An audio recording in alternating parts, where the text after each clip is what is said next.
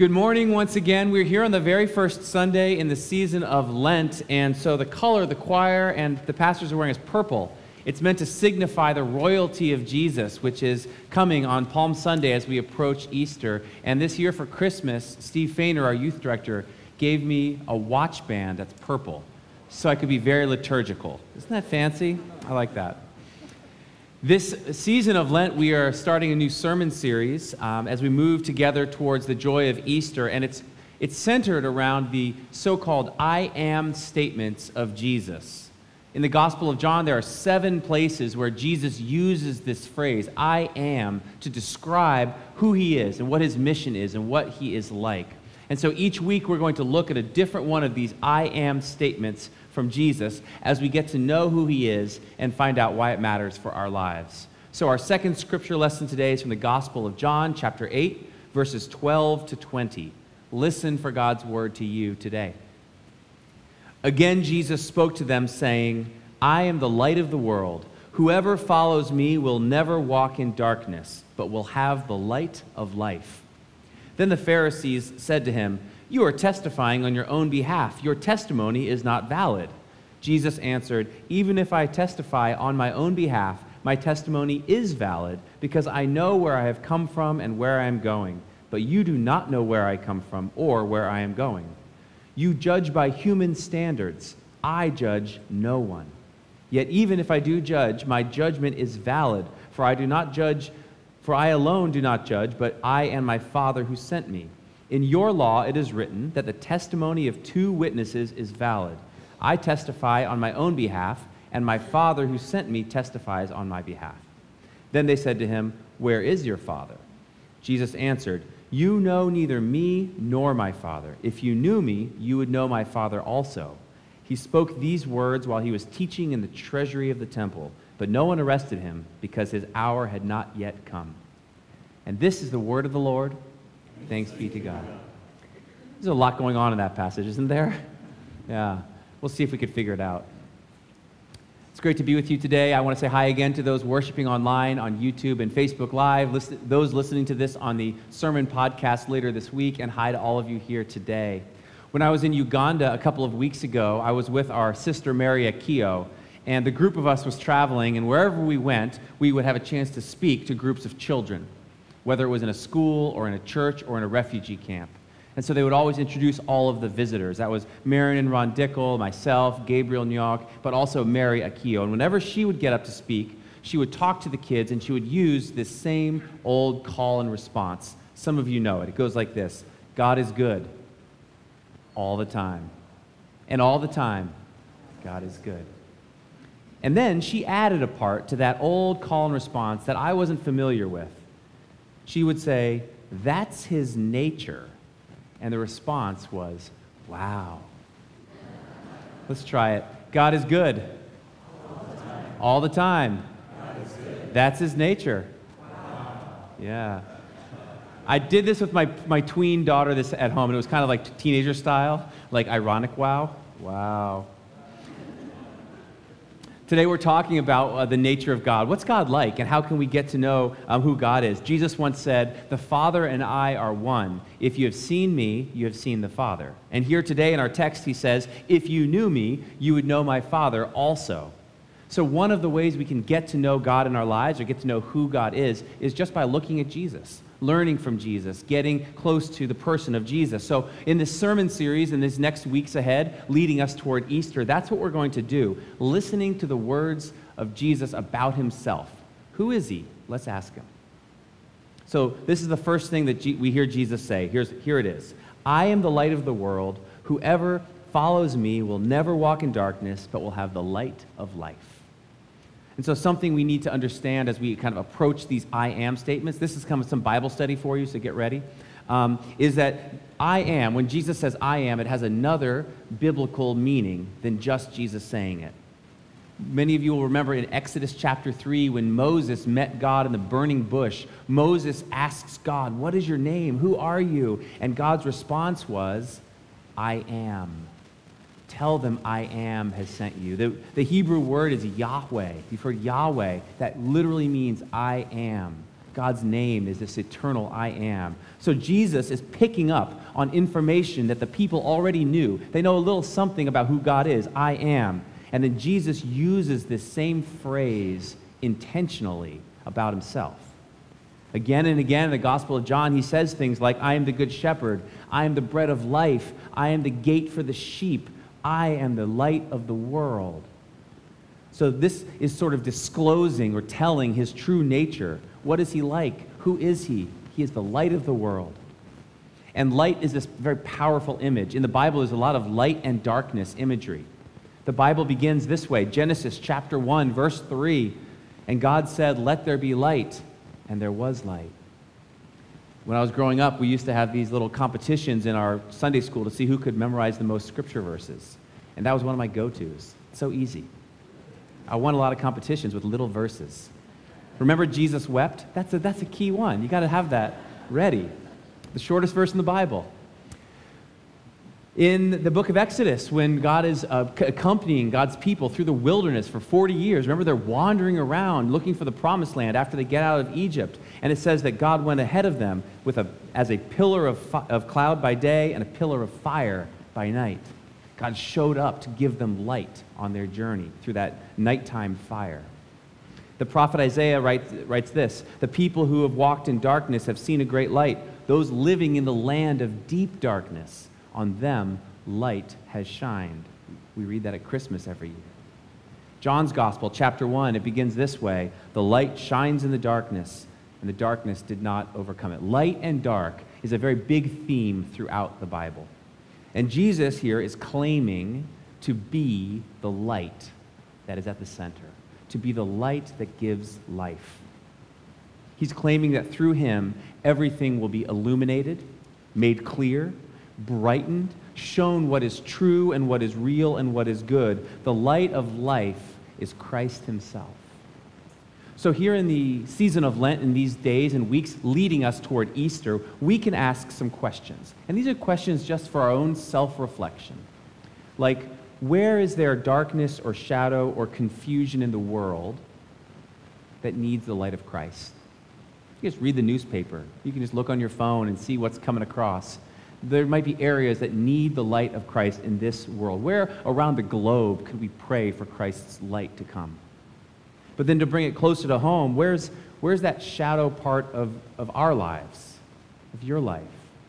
What are the places where you know in your heart that you need or desire Christ to come in? It's a place that's not right, it's not clear, it's not bright.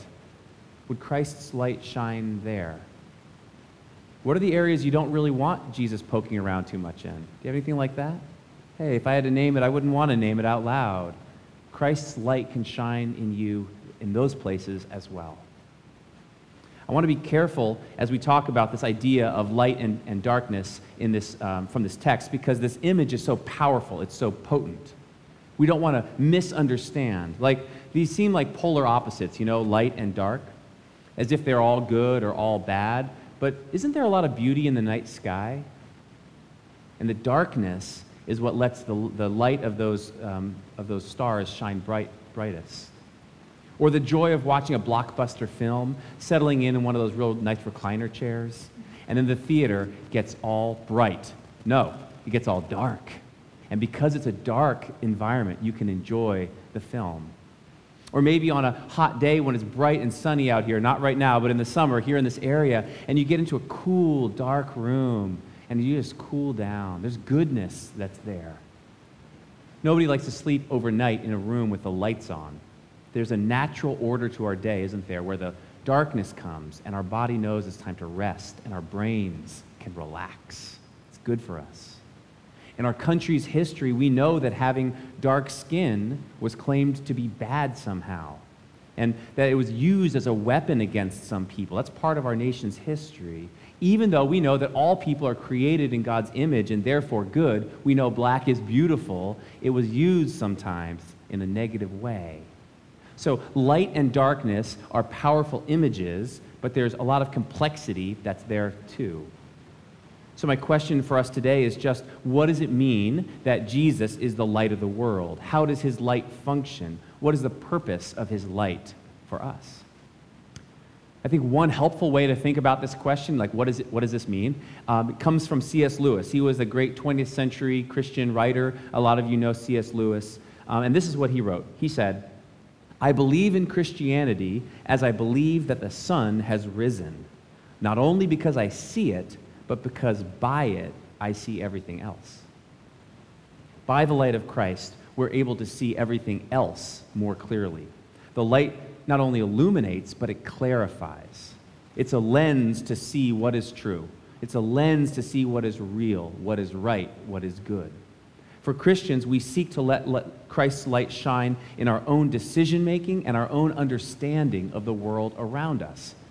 Over time, church, we're formed. Together, we're formed in a way of thinking, a way of seeing, a way of understanding, which is infused, filled with, integrated with the light and love and truth of Christ. It doesn't happen all at once. That's why we got to keep it going together. So, just like anybody else in the world, we can sometimes be in the darkness. Have you ever felt like you're kind of in the dark? You don't understand what's going on, you don't see things that clearly? That can happen to us, where we can be confused, we can be misinformed, we can be baffled by things going on in the world. Like, for example, this earthquake in Syria and Turkey with 48,000 people who've died. I can't even imagine it. I'm baffled by the darkness of this world in that experience. So we don't know every answer to every mystery. We face the dark, but we have the light. There's good news for us that we're not just people stumbling around in the dark forever without any hope of getting out of it, as if we had no way to see clearly. Jesus comes and gives us his light, that we would be able to face this life.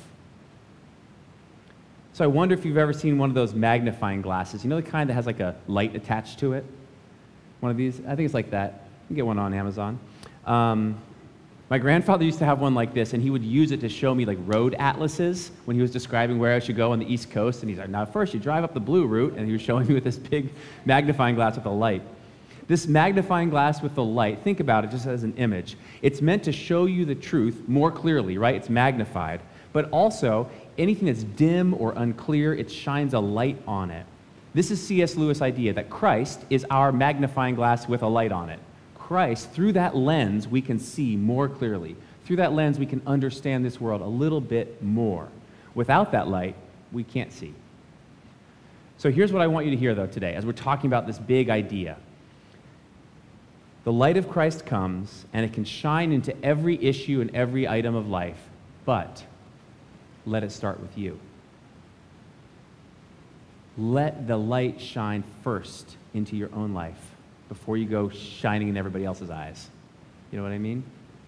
This Lent, this season of preparation for Easter, is a great time to do self-inventory, to open your life and let Jesus come in and get close. It's a time to ask those questions, like, where do I need the light of Christ? Where do I need Christ's light in my own life? Where do I have that light already? Where is the light of Christ convicting me, challenging me? Where does it console me or comfort me or encourage me? Where do I want more of the light that Christ brings? One thing I notice in the story today, the one from the Bible that we just read, is that it comes right after, immediately following, a story of the woman caught in adultery. Do you remember that story from the Gospels? It's the story where we remember it because it's so shocking. This woman is dragged before Jesus, right in front of Jesus, and thrown to the ground. And he's told that she was caught in the very act of adultery. And that's a lot of information for us. And we notice that the guy involved, the man in this story, is not brought before Jesus, only the woman. Okay, that's a reality. But Jesus doesn't play into their game. Instead, they say, shouldn't we stone her to death? That's the law, teacher. And Jesus says, let the one who is without sin cast the first stone.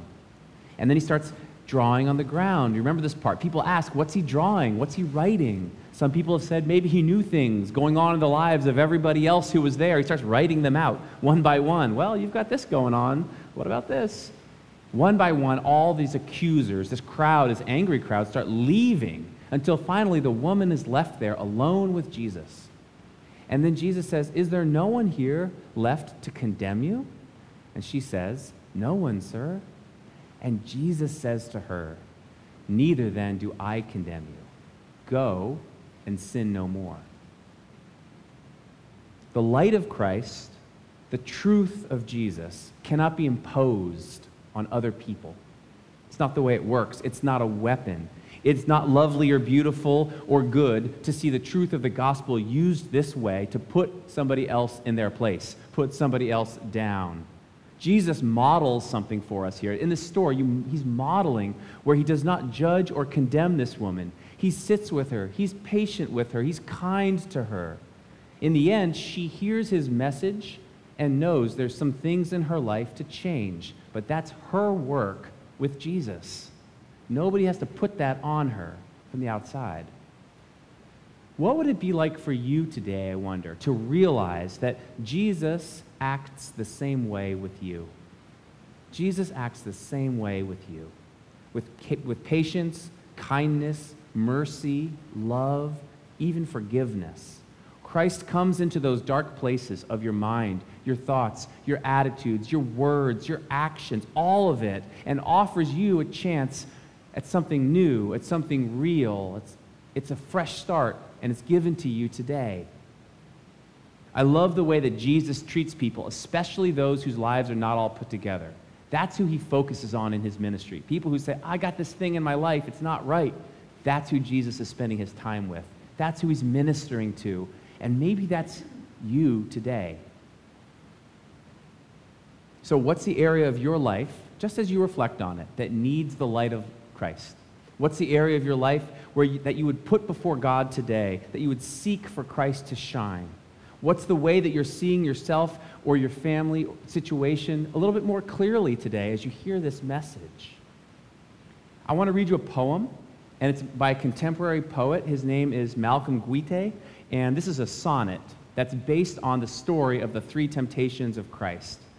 So listen to this story today. It's called All the Kingdoms in the World, and it begins with the devil speaking. I'm not going to do the devil voice, but it's the devil speaking. Okay. I'm not going to do the devil's voice. It's hard to... Okay. So here's the deal, and this is what you get.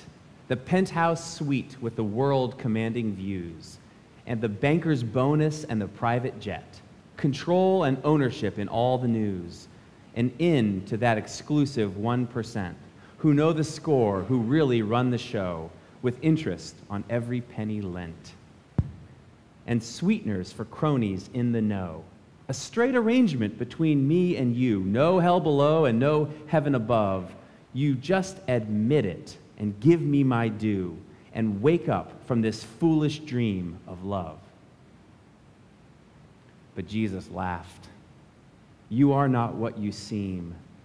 Love is the waking life. You are the dream. I want to suggest to you today, on this first Sunday in the season of Lent, that the love that Jesus gives is the waking life, the real life, the true life that we can see in the light of Christ. Everything else is just a dream, less of a true reality than we realize. So if you've been living in that dream world where all these other things seem to be so important, most important, well, okay. Jesus meets you right where you are. But today, the light of Christ is shining on you to give you a more excellent way, to clarify and illuminate and even give you hope. My prayer for you as you step into this week is that Christ would go with you, would shine on any darkness that you experience, and would guide you to know the love of God, which is here for you again today. May it be so for you. Amen.